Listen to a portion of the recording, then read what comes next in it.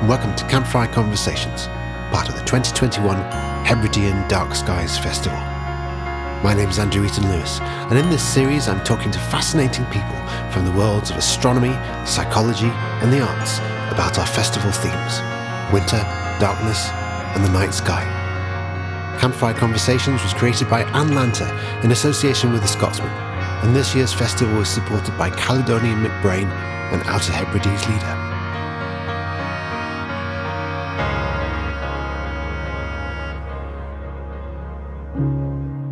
Shona Urquhart spent her childhood in the Highlands and Islands of Scotland, gazing in wonder at the stars and the Northern Lights.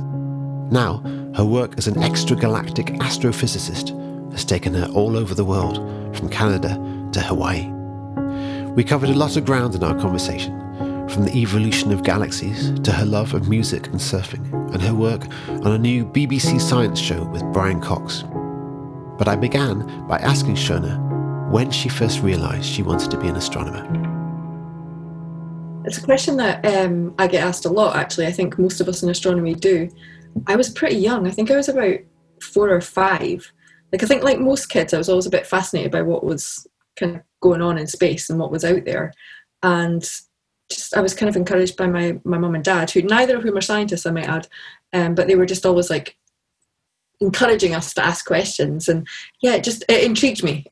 And then in terms of like actually, maybe I could try and do this for a living, that probably came at high school when I started studying physics and talking about careers and things like that. But yeah, I think the love and the interest for me was there from quite a young age. Yeah. You've described the place you grew up in as one of those houses where you have to travel for an hour to get a pint of milk. Yeah. It was quite wonderful. So I grew up sort of based between two places. One sort of near the Cairngorms, which is ever so slightly more populated, and then one over on the west coast of Scotland, which people in Lewis will be quite familiar with this. It still is actually, if you want to go, it's my grand's house, and if you want to go and get anything, it's a good hour's drive. And it was wonderful. It was absolutely idyllic. Never mind from an astronomy point of view, but just, yeah, it was quite marvellous. Well, yeah, that's the thing. I mean, I would imagine the skies would be very dark in a place like that.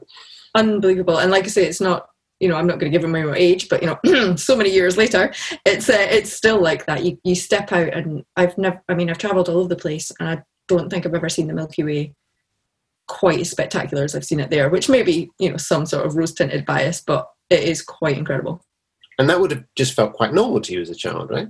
Yep, just out there. Sometimes I would go out with my granddad's old, don't know if you've ever seen those military, like from World War II binoculars, and they must have been about half the size I was when I was a kid, and they weighed a ton, and I would go out there with those, and I don't think my eyes were actually far enough apart to so it's like one eyepiece at a time, and I would have to put them on my grand's shoulders to try and like keep them steady. But yeah, it was just step outside, there's a night sky, very familiar. You said that a fairly formative memory was that was seeing the Northern Lights, and the way that your dad talked about the Northern Lights. Tell me about that. Yeah.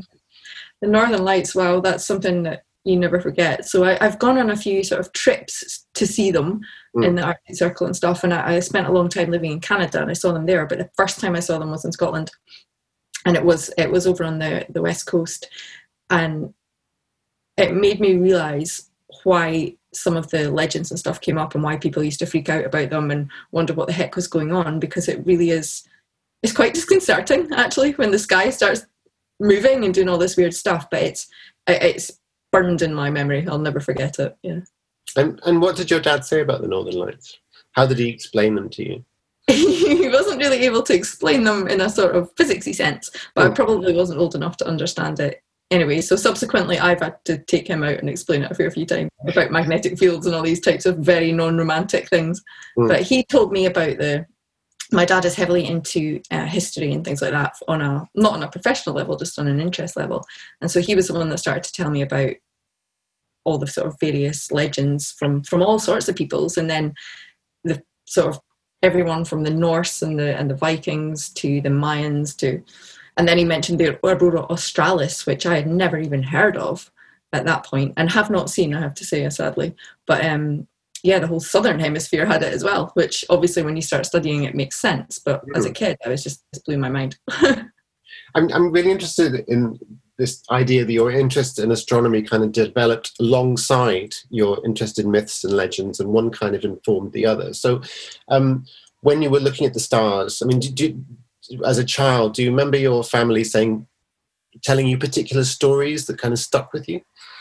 I mean, they would tell me a lot of the stuff about the constellations. And again, as a kid, I couldn't quite get my head around how, like, that looked like a bear, or that looked like a dog or something. Like, I couldn't quite imagine that. And so I did a little bit of reading on how these sort of myths and things came about. But I find it quite I don't romanticize astronomy now. Okay. I think probably because I study it to death, if you know what I mean. But at the time, it really was this kind of romantic-y sort of thing in my head, about, it starts those sort of bigger questions about where we come from and why, people, and then when you think, like, for thousands of years we've been looking up at essentially the same sky. I know it changes because, well, I'm not getting to that side of things, but essentially the same sky. And then to think that a few thousand years ago, the Romans or what have you were looking up at that as well, wondering the same things that we wonder now, is something that's always sort of more than fascinated me, just blown my mind. And then when you sort of see it, it's such a part of our culture, and it's such a part of many, many, many cultures, like from everyday sort of sayings that involve astronomy. So one that was pointed, I have a real fascination with words and wordplay. So I'm quite a nerdy person, and so I like to find out things like the origins of phrases like red herring and things like that. And one that had never occurred to me was the expression "by Jove," which is Jovian, and it's to do with Jupiter. And like, I only learned this about a year ago, and it never occurred to me. And like the days of the weeks, especially in other languages, I noticed this when I was studying French. So like Mercredi is named after Mercury. They do exist in English as well, of course. Sunday, the sun; Monday, the moon; Saturday, Saturn; things like that. Like, it just penetrates everything, and I just wanted to know where it came from. So partly so that if anybody asked me, I could tell them, but also because it is quite important in our lives, whether we actually realise that or not. When you were a kid, what did you imagine being an astronomer would be like then? Not this. No, I'm joking. I think everyone of any age who's not actually a professional astronomer, and I don't really like to use that word but you know what I mean, I think. Thinks that... Professional? Pardon? Yeah, professional. Yeah. Because... I don't know, because people sort of divide a professional and amateur, and I don't think they should be divided up because they've got different uses and areas of expertise, and which kind of comes from what I'm about to say, I guess. I think everyone thinks that we sit with our eyes like on an eyepiece all night looking at the stars, and we kind of don't. You do sometimes. So I think that that's where people who have an interest outside of their careers I actually do that. So I make a point of sort of getting involved in astronomy groups and stuff to keep my hand in, so to speak, and to know, like, what's in the night sky, because what people always ask you is what's in the night sky tonight, and a lot of astrophysicists, astronomers, actually don't know because that's not what we study. We study, well, personally I study galaxies and large scale structure, so I don't really look at constellations and things like that. I care about how the gas evolves and what this particle does, and how the universe is expanding, which is amazing and super cool, but not probably what people think we do. So like most scientists, and I think a lot of careers these days, my lab is my computer. I write a lot of code, I have a lot of data, and I run it. But that's not to say I don't observe, but when I go observing, which is one of the major perks of this job, so I get to go to all sorts of amazing far-flung places. Yes, you do get to sit near a telescope, but I have to kill the romantic image that you don't get to put your eyes anywhere near it. Like, you're sitting in this huge room with computers beside a huge room with a huge telescope in it, but you do get to control it and stuff, so that's kind of fun. Yeah, so not quite as you imagined as a kid then? Not quite, but not a disappointment either.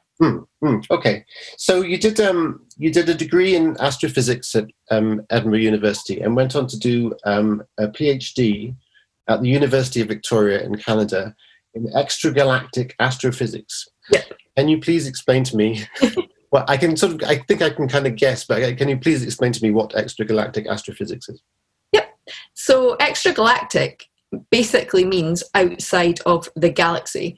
So when astronomers talk about the galaxy, they're talking about our galaxy, so the Milky Way. So it's an interchangeable kind of name. So extragalactic basically means studying anything out with the Milky Way. So if you want to really kind of go basic on it, it's stuff that's really, really big and really, really far away is usually what it means, which obviously comes with its challenges. So it's I think quite clear that it would be easier to study things that are closer because they're brighter and we can see them. So you have to overcome those challenges. But what is also quite useful is it's quite difficult to study the Milky Way because we're in it. So sort of you kind of want to step outside of it and look back at the Milky Way to study it. So I don't actually look at the Milky Way itself, but I look at other galaxies that are quite similar to the Milky Way. And I also look, well, my PhD specifically was about looking at things that are much, much bigger than an individual galaxy. So you find that galaxies, they're not often on their own. They tend to be around other galaxies. So they can be, broadly speaking, in two sort of camps. So they can be in what we call a group environment.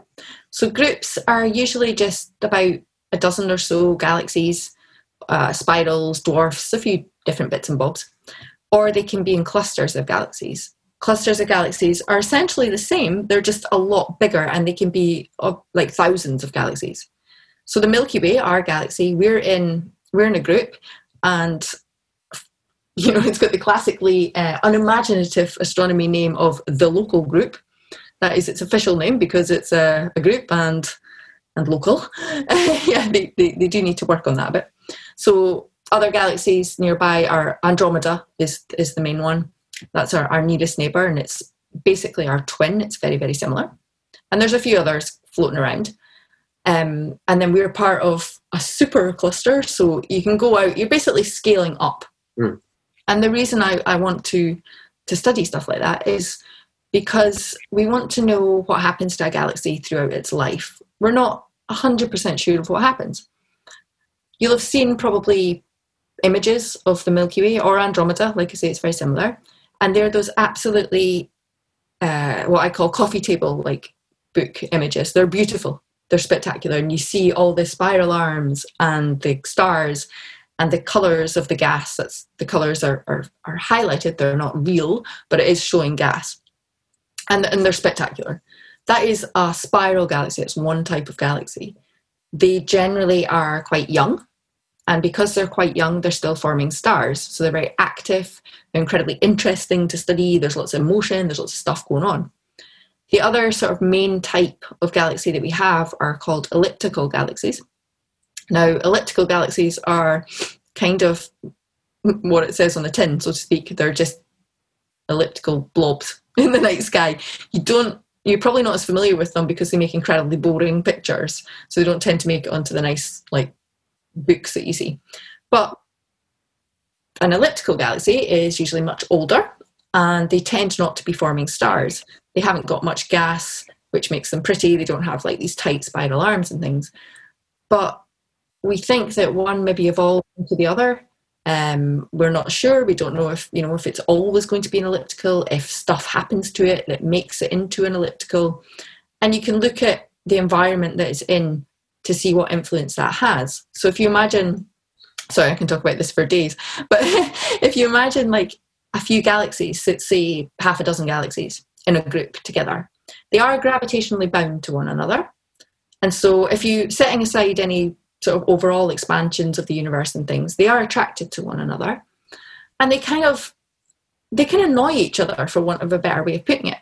But they're moving, because there's only a few of them, they're moving quite slowly.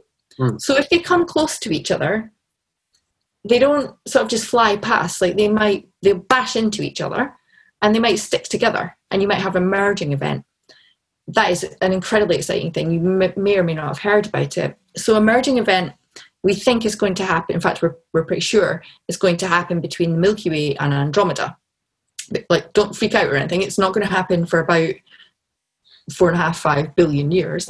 And we think that they're gradually going to come together and combine to form one. And when that happens, lots of the gas will get kicked out, and so they stop forming stars, and you basically you end up with what looks like one of the elliptical galaxies. So, that might be one process. If you're in a cluster, so when I said clusters of galaxies have sort of thousands of them, that means, based on the physics, that means that the galaxies within the cluster are moving very quickly. They're moving quite fast. So when they start to interact with one another, they might not actually stick together because they're moving too quickly. So instead of sticking together, they just sort of bash off one another. And that can knock gas out and change their appearance. I like talking about those. That has the kind of weirdest names in astronomy. You've probably also noticed that astronomers use some slightly bizarre names for stuff. So in clusters, we talk about galaxy harassment. We talk about cannibalism. We talk about strangulation. There's a slightly weird theme going on. But yes, so that's pretty much what I studied at that time and still study at the moment. I love some of these choices of words. I mean, very human words, and also very words that kind of make it on a kind of manageable scale. Like the kind of incredible to use the word local about anything. Yeah. Galaxies. I mean, the scale of what we're talking about is just extraordinary, right? Oh, it's mind blowing. Actually, on that note, one of my favourite sort of facts, if you will, is that if you think of the Milky Way, which is humongous. So we're one planet around one star and billions of stars in one galaxy. And if you imagine Andromeda, which is about the same size, even when they merge, all these literally billions of stars, the distance between the stars is so vast, the chances of one star hitting another star are basically zero. I can't get my head around that. I've never been able to get my head around that. I just think that's mad. And that's just one, like you say, one nearby galaxy, one nearby star. We're not even going close to like leaving the galaxy. It's crazy. It's mad. And how many galaxies are there now that we know about? That we know about? Oh gosh. I don't think we've actually got like an actual list, but there's billions and billions and billions. In the universe, I take it, you mean? Yeah, in the universe. Yeah. Billions and billions and billions. Seriously unimaginable numbers. So plenty to keep you busy, clearly. Never out of a job.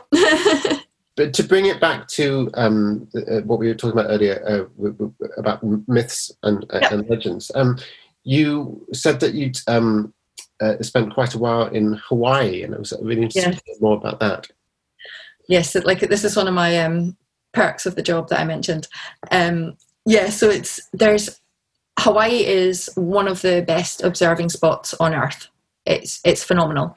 So if you've been, or if you just know a little bit about it, Hawaii is an archipelago of a few islands. The island that has the telescopes is the Big Island. That's what it's called because it's the biggest one. And on the Big Island, there's two mountains. One's called Mauna Kea and one's called Mauna Loa. I've been up Mauna Kea quite a lot actually. Mauna Kea is a volcano, and at the top there are quite a number of different telescopes owned and operated by all different countries of the world, and they operate at all different wavelengths because the conditions are so incredible up there. You're very high up. I can't remember the exact number, but it's a little over 14,000 feet. Ben Nevis is about a little over 4,000, I think. So it's pretty high. Like, you have to worry about altitude and acclimatization and things. And it snows up there a lot, which people find really weird on Hawaii. The conditions are phenomenal. So yes, we get to go up there quite a lot to observe, but you have to be very respectful.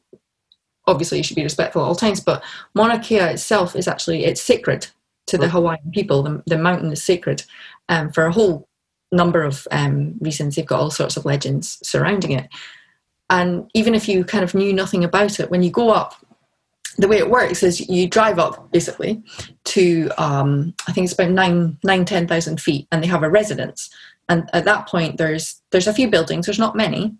They have a visitor centre, actually, kind of like the one at the observatory in Edinburgh, or any of these places, Greenwich, any of these places, for outreach stuff. And they also have like halls of residence, so places, rooms to sleep in. You get a room to yourself. They are very much like halls of residence. They're not particularly nice, but they're not terrible. And you get like a canteen, and there's a little library and a few other bits and bobs. And you stay there for a night or two to acclimatise to the altitude. And then you drive, of an evening, you drive up to the actual summit. So it's a good few thousand feet higher. And you go up all night. You're usually up there about good 16 hours. It's really grueling. I get no sympathy for this from my family, I might add, when I moan about being in Hawaii and how hard work it is. They're like, yeah, whatever. But it is. You're up all night and it's freezing up there. So I'm the only person, or astronomers, the only people that turn up at the airport in Honolulu in like full-on snowboard winter clothes because you've got to go up a mountain. It's quite funny.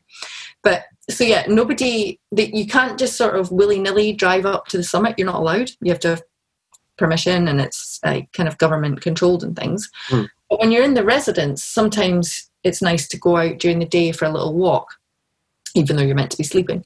And you see there's monuments and sites, and it's all fenced off, like, please don't go in here, it's sacred, and don't traipse off this path because this is sacred land, which is incredibly fascinating. But it's causing, especially lately, actually, it's causing quite a few, I don't want to use the word problem because it makes it sound like I'm for the kind of telescope side of it, but it's causing a lot of controversy, shall we say, in terms of the telescopes.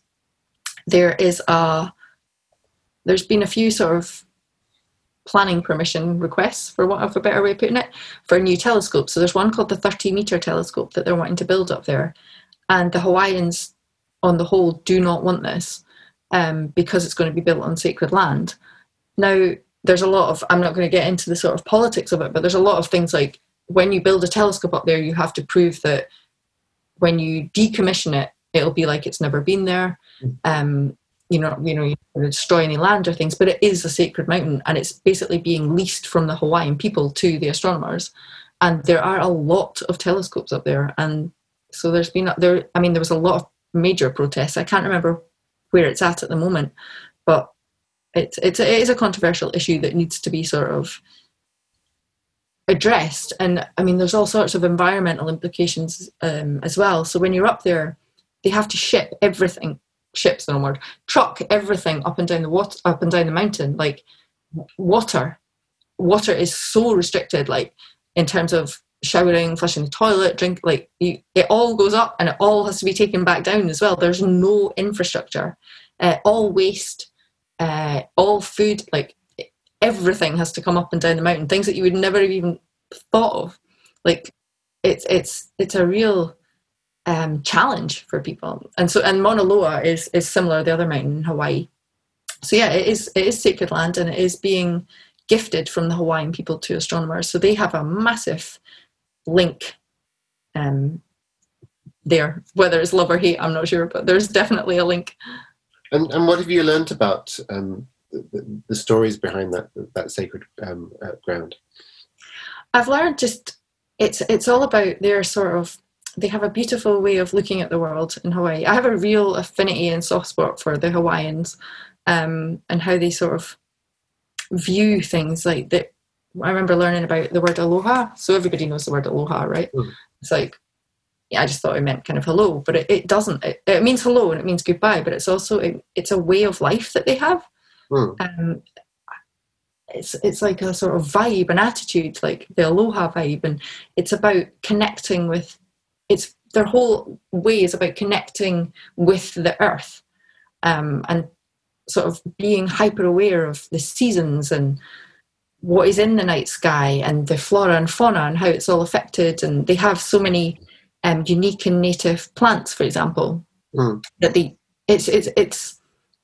I'm a bit hesitant to use the word spiritual, but it is quite spiritual, I would say. And yeah, I mean, they've obviously got these incredibly clear skies, and they've formed their own sort of stories behind the stars and various events. It's quite beautiful.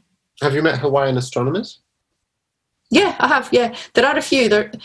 There's not maybe as many as you would think, but there's a lot of work on that to improve, to promote astronomy in Hawaii, as sort of weird as that might sound. But yeah, there are a fair few. So the main university, which is where astronomers tend to be based, the main university is in Honolulu. There is a number of offices. So you have the telescopes, but then all of the telescopes have offices based at sea level because it's not particularly healthy to work at altitude all the time. So you have offices there from the Gemini telescopes, Keck, Canada, France, Hawaii, JCMT. Like there's a ton, and they are very much international collaborations. There's a lot of Japanese telescopes up there, so there are a lot of Japanese. Actually, there's a lot of Japanese people in Hawaii anyway because of the geography of the place. Given that the next stop is Japan, if you go over the Pacific. But yeah, there's a lot of Hawaiian astronomers, and like all astronomers, we tend to travel quite a lot. So there's a lot of Hawaiian astronomers outside of Hawaii as well. I suppose what I'm driving at is do you find when you're meeting astronomers from different parts of the world that there's a kind of connection between their own culture and the way and their perspective on astronomy in the way that you're growing up in Scotland has impacted on your own? I think there probably is, but I have to admit it's not something that's massively talked about.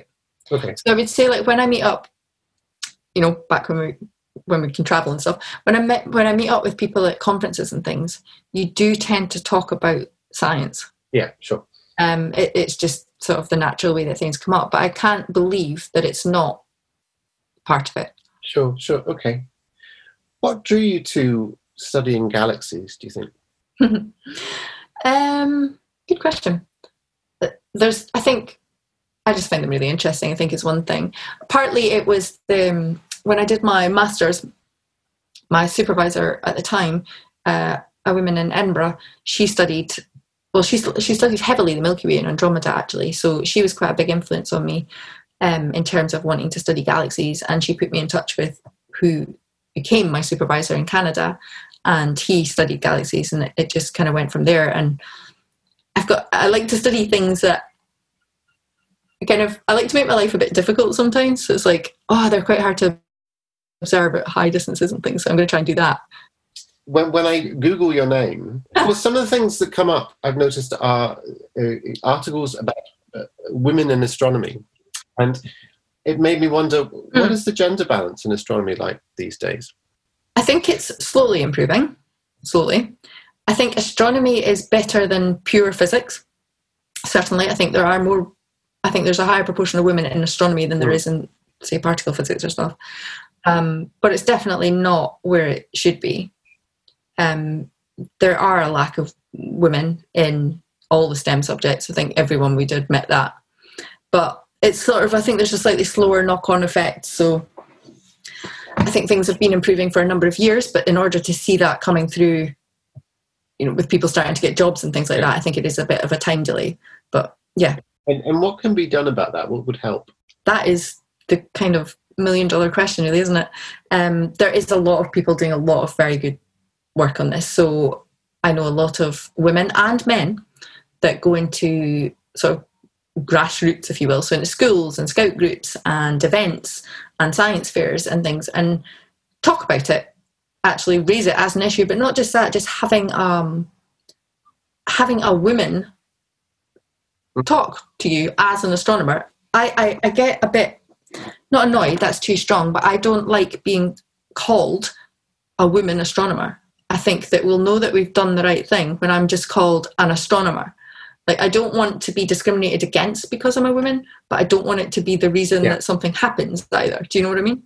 So when we're all just kind of astronomers, then we've done our job. But there's a huge amount of very, very good work. Yeah. Like you say, if you just Google it, so many people are sort of trying to promote and encourage young girls to speak up, like to do science. It's cool. It's okay to do science. I was going to say it's cool, but I'm not sure it's cool, but I don't think that applies to boys or girls.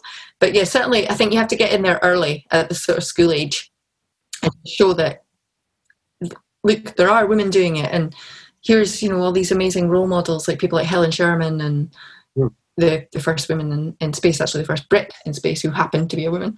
And events like your event in February. I know that you've got female speakers, and just inviting people and being a bit more aware. One thing that I've noticed has definitely changed is when people organise conferences, be they sort of popular science conferences or hardcore sort of niche conferences. People very much look at the lists now of invited speakers to ensure that there is a balance between men and women. Because in the past, honestly, you could just look at a list and it would pretty much be all men. But now there's a definitely, even if it doesn't cause change, there's certainly an awareness of it now. But it is causing change, in my opinion. Definitely. One of the things you're working on at the moment is a new BBC science show, I gather, with Brian Cox. Tell me about that. Yeah. So one of the cool things that I get to do with my job is, so I work at the Open University, and people of a certain age, and I want to point out that I'm not one of them, may remember on channel, I think it was channel 4, like about 4 or 5 in the morning. My mum used to be a tutor for the OU, so I used to remember her videoing these things back in, and I do remember videos. But yeah, 4 in the morning on channel 4, there would be all these science shows, and they would be produced by the Open University. So there's a huge tie between the OU and the BBC. So I've managed to get involved in a number of projects, so it's kind of cool. So I was involved in the last one that was out last year, which was The Planets. So that was the show Brian Cox did about the solar system. And I got to work on the episodes and the poster and the associated materials and stuff like that. And it was brilliant. It was so much fun, completely eye-opening. I've done a few like media things, but just, interviews on the radio and stuff, but never the sort of behind the scenes. I had no idea how much work went into these things. I was like, can't be that hard to make a TV series. I was quite wrong. And so that one was a huge success. And then this year they're doing one on the universe. I'm not sure how much I'm allowed to say about it, but it's, quite a big topic. So we've been working on that. So again, working on the episodes and sort of working on the poster that will come out with it and any sort of associated learning. And yeah, it's so different to my day job, if you will. It's great fun. I mean, it seems like the kind of public engagement side of it is something that quite appeals to you. You're a very clear communicator in terms of getting things across simply and understandably. I mean, and that's not a gift that all astronomers have. Some astronomers I've met use this very dry technical language, but certainly not the case with you. I mean, that's something that a part of the job that appeals to you. Yeah, definitely. Actually, it was my job for a while. So before I started at the OU, I was at Hull University. And I was employed as their kind of outreach person. There is a number of them around the country that work in different universities and research institutes. So I got to do that for a while and met like tons of people and got to do lots of outreach work, and for everything from, like I said before, going to like the local brownies to going to the Big Bang Science Fairs or some other national event, which was really great fun. I really enjoyed working at Hull. There's some really great people doing some amazing outreach work there. And like, as well as the sort of gender thing, one of the big things for me as well is this sort of socioeconomic misbalance. And that was really, really eye-opening. I learned a lot doing that. And I'm also on the council for the Royal Astronomical Society. So we get to do a lot of outreach work with them. So every year they have it's nicknamed NAM because it's an acronym, which always makes me giggle a little bit. It's like, oh, I'm going NAM. Yeah, but it's the National Astronomy Meeting. So they have it every year. This year it didn't happen, but all fingers crossed, all things being equal, it will be happening next year in the summer in Bath. And it moves around the country, the whole of the UK. And it's a huge meeting. It's everything from sort of quite heavy science, professional type stuff, to dedicated outreach days, to public talks. Like, everyone's welcome. It's great fun, and it's organised by the RAS and it's organised by the host university. We have a dedicated woman at the RAS who does amazing outreach work. Her and her colleagues, a woman called Sheila and her colleague Rob, like, they do massive amounts of work. And then we work with the folk in the Greenwich Observatory. They do tons. Like, there's a lot going on around the country in terms of major outreach, like dedicated, that's your full-time job, outreach. And these are scientists that are doing it. And then there's people like myself that do it for fun, really. You're a NAM veteran. Yeah, well, quite. Yeah, in a manner of speaking. Yeah. Tell me about your Isle of Lewis connections. You've got family here, right? Yeah, so we've got some family on the northwest of that island, which it's always a joy to visit. I'm a bit, sadly, not at the moment, but yeah, so we go up there, or I go up there as often as I can, which is not nearly as often as I like. it's not that it's hard to get to. It's just I live in Cornwall, and so it's about as far away as you can get in terms of being in Britain. But yeah, and I'm also, well, the reason I live in Cornwall is I'm a surfer, and that is one of the reasons that I absolutely love coming to Lewis. It's got some beautiful beaches, as everyone that's ever been knows. But yes, I do like coming over to the island. It's always incredibly relaxing, spectacularly beautiful, and even when it's chucking with rain, it's well, you're there. It's a special place. You were saying just before we started recording that Cornwall and Lewis are quite similar in some ways, which is not something I thought about before. They are. They're very similar. Not like we were talking about the weather, so they're similar in the weather, although it is a good 10 degrees warmer down here, I'm sure.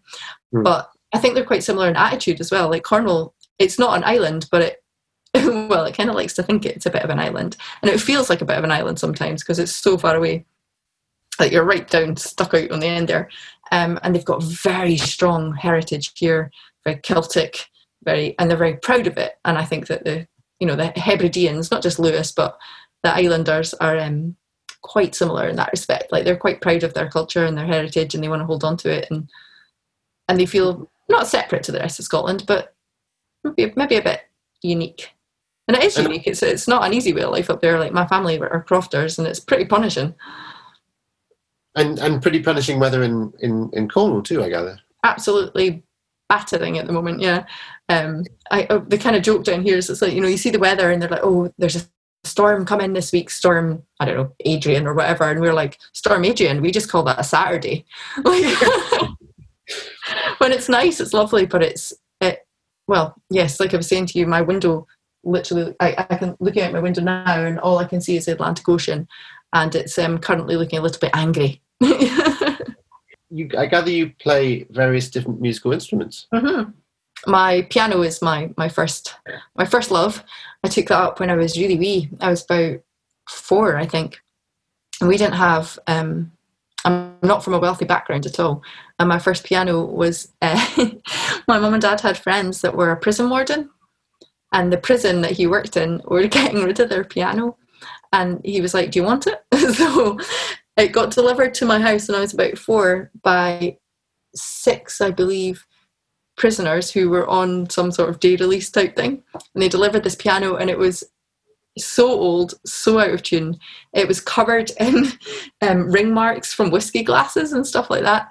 And it was awesome. I learned on that piano for years and years and years until I was about 16, I think. I just had that piano, and I got through all of my exams, all of my conservatoire stuff. When I was really young, I was one of those super annoying kids. And on that piano, and I was so proud I did it on that piano. And my mum and dad scraped together every penny they had to send me to lessons. And my piano teacher was this lovely lady. And I mean, towards the end, I don't think she was even charging my mum and dad, to be honest. But she had this beautiful walnut grand piano. And my heart used to melt when I got to play it. It was just amazing. And so I do have a piano now, but I move around a lot. So I've got an electric piano now because it's much, much more practical.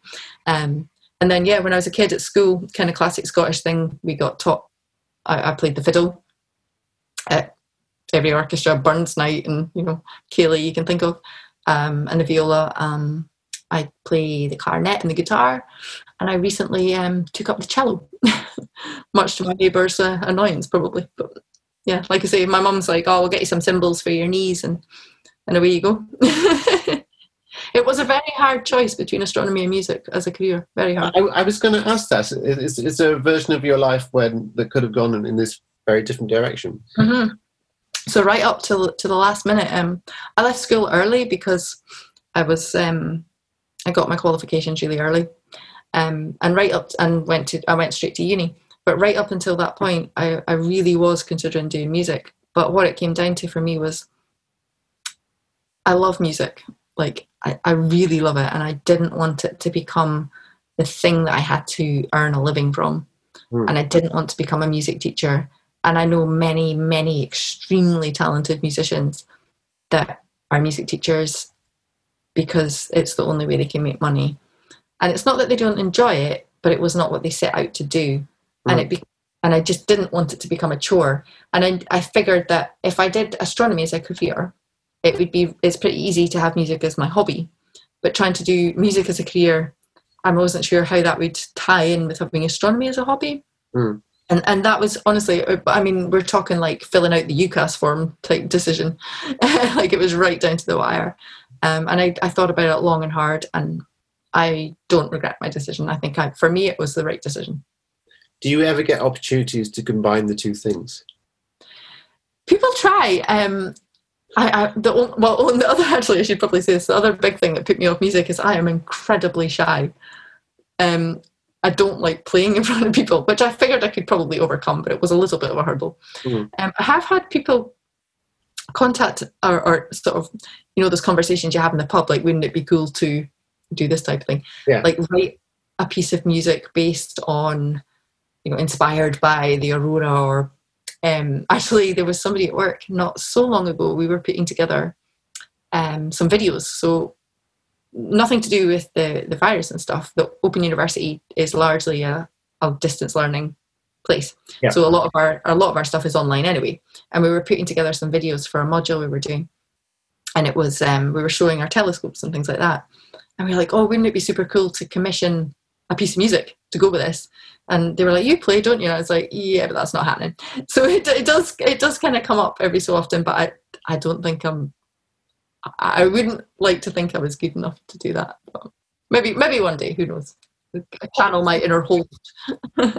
It can be interesting to compare those two worlds, though. We had an event at the Dark Skies Festival, the last one we did, where Chris Lintott from the Sky. I know Chris. Yeah.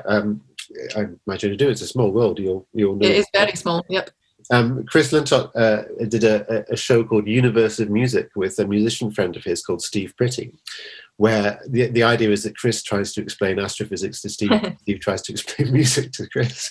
And it works remarkably well, actually. You find these interesting little common points, in terms of the rules of music and the rules of astronomy. And I wondered, I suppose, if your life as a musician gives you a particular perspective on astronomy in any ways, or if you spot kind of connecting threads ever. I think there definitely are. There's certainly a lot of threads in the arts in general with science, but massively astronomy. I mean, there's festivals about the arts and sciences come together. I mean, you just have to look at paintings and all the influences there. And like I was sort of being flippant earlier about Holst, but I mean, there's a whole suite of them. Yeah. I think that one thing you do find often is that scientists are often musicians in their spare time. And a lot of it, I don't know the exact reason, but my thinking and a lot of people's thinking is that you have a very certain sort of brain when you're a scientist. Like, you work with numbers and you work in a very certain logical kind of way. And when music is like that, like, there's set ways of reading music. There's a definite way of thinking about it and putting things together. And I think that you have to have that type of brain. I think maybe there's a limit, like, I don't know if you're I don't want to say stifled, but I think with real creativity, you have to really let go. And maybe scientists struggle to do that sometimes, but there are a huge number of scientists that are very accomplished musicians and very accomplished artists and singers and all sorts of things. Like, there's definitely a link, and it must be something to do with the way your brain works. I don't know, left brain, right brain, that sort of thing. But yeah, there's a lot of I've come across quite a few events that have been trying to tie together the arts and the sciences,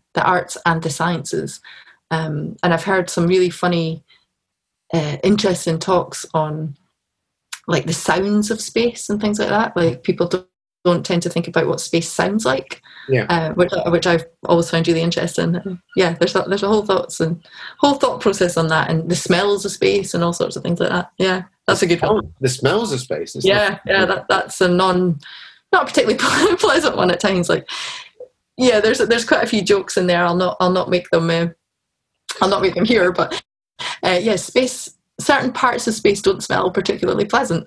We made a bunch of like scratch and sniff cards. So those kind of like trading cards you get with facts. Yeah. So this was certain facts about some of the planets and stuff, and it's like, based on what we know is in the atmosphere of these planets, like what chemicals are in the atmosphere. Well, certain chemicals have certain smells. So sulfur, for example, not particularly. Ammonia is a delightful one. So we made all these scratch cards. But I remember I took them to an outreach event, and for some reason I didn't sort of think it through, and I just stuck them all in my bag. Not in a plastic bag or anything, just like in my handbag, and it just stunk. Like I actually had to get rid of it. It just, every time I opened my bag, like on the bus or something, people were like, "Oh my god!" Like, yeah, that was a lesson learned, shall we say? Yeah. What's that smell? It's okay. I'm an astronomer. Yeah. No, don't worry. It's sulfur. It's fine. Yeah, It's fine. It's from space. yeah. It was quite. Yeah, I'm not going to make that mistake again. But to kind of bring it back to the arts and astronomy thing, I mean that's a big theme, obviously, of the Hebridean Dark Science Festival. Yes. Unusually, it's an astronomy or partly an astronomy festival, but it's run by an arts centre. So I'm always very interested in these connections between the arts and astronomy as ways of thinking and ways of telling stories. And well, I mean, the storytelling thing, of course. I mean, if you look at how these myths, like these really old myths and legends all over the world, like I say, everyone from Aboriginal folk in the southern hemisphere to Mayans to Incans to the Norse, it was storytelling, right? Like they weren't tweeting about it, like they were passing it on around the campfire to one another, and that's how they all got handed down. So the reason that we still call the constellations Ursa Major and Canis and Andromeda, names like that, is because it was handed down over thousands of years from the Greeks or what have you, which to my mind is exactly what storytelling is. Like my lovely image of astronomy still, and I still like to do this, is to sit around outside with a fire, and you're sharing stories and maybe having a wee dram or two, but you're talking, you're not writing it down, you're not Googling it, you're sharing it with people. And that is what, well, to me, those are the types of things I remember. I want to share. Like it's a whole human characteristic. Like it's a beautiful thing we want to share with people. So yeah, absolutely. I don't think you can distinguish between sort of art and culture and science. I mean, physics used to be called natural philosophy. You can't disentangle philosophy and science. You just can't. Like, you can have some mental conversations. It's great. So in a sense, what you do as an astronomer is a form of storytelling, right? Yeah, in a lot of ways. I think I've never heard it put like that actually, but I think a lot of that is true. And we were trying to tell the ultimate story, really. What's going on in the universe? I was just thinking of some of the language you were using earlier around, galaxies harassing each other, or galaxies merging or bumping into each other and behaving in ways that seem quite human. You do find a lot of sort of humanizing anthropomorphism goes on in astronomy, especially when communicating it. But I don't think it's necessarily a bad thing, and I think it's kind of unavoidable in a lot of ways. Like, astronomy is so mad. We were just talking about the crazy big numbers, like completely unfathomable numbers, like trillions of galaxies and things, that if we can't as humans even attempt to understand things that we can't visualize, which is why we struggle with a lot of concepts like, what do you mean there was nothing before the Big Bang, or singularities? Like, you can't picture it, so you can accept it, but you can't really understand it. So I think that we absolutely grapple around to try and relate it on a human level as much as we possibly can. So if we can talk about these crazy big things that we call galaxies merging or harassing, if we can sort of picture maybe two people in a street bumping into each other, then our brains can kind of cope with it. Otherwise it's just like, no, can't cope with this. Nope. It's fascinating to me that in astronomy terms, you are dealing with things on kind of almost the biggest scale possible. There are astronomers who study the sun or the moon, to particular planets, and you are the big scale stuff. I mean, does it ever just feel kind of overwhelming? Very, very regularly. This is, like I say, for me, I think I speak for quite a few people as well, is that it comes to the point where I wouldn't claim to understand it, because I don't think anyone can claim to actually understand it. but I can accept it. So I can kind of detach it in a way. So like I can say, like I was saying there, right, you know, the Big Bang or space-time continuums or, you know, wormholes, and like, this is crazy stuff, like absolutely crazy. It doesn't sit well in the human mind at all. But I can go, okay, I'll accept it, because if I don't, then I'll never make any progress at all whatsoever. But yeah, I do sometimes wonder about some friends and colleagues. Like, I'm like, God, how do you even cope when you go to, like, you know, you think about this all day and then you think, right, I'm going to go to the supermarket and get something for my tea. Yeah. And like standing in the supermarket going, I've just spent the whole day trying to model the universe. And now I'm trying to decide whether to have a cheese sandwich or an egg one for me. You know, it's like, but it's good. And that's why I really like events and outreach as well, because it really does, for whatever kind of better way of putting it, it keeps it real. Like, it grounds you a bit and it stops you just going completely bonkers. Like, when you have to explain it to someone in a way that you think they're going to understand, it brings it kind of back a bit. It reins you in a little bit. Yeah. But you've got to have those bonkers ideas, because otherwise, you know, the best ideas are bonkers, let's be honest. Well, on that note, thank you so much for trying to explain it to me. And I'm not someone with any great deal of astronomical knowledge, but No worries. This has been fascinating. No, thanks. It's been really fun. You've been listening to Campfire Conversations, part of the 2021 Hebridean Dark Skies Festival, which takes place at Anlanta on the Isle of Lewis, as well as online throughout February. The festival is supported by Caledonian McBrain and Outer Hebrides Leader, in partnership with Callanish Visitor Centre, Lewes Castle College, UHI, Stornoway Astronomical Society, and Gallen Head Community Trust. Campfire Conversations was created by Anlanta in association with The Scotsman and presented by me, Andrew Eaton Lewis. The sound was mixed by Hamish Brown. If you'd like to find out more about the Hebridean Dark Skies Festival, visit Anlanta's website, www.lanta.com.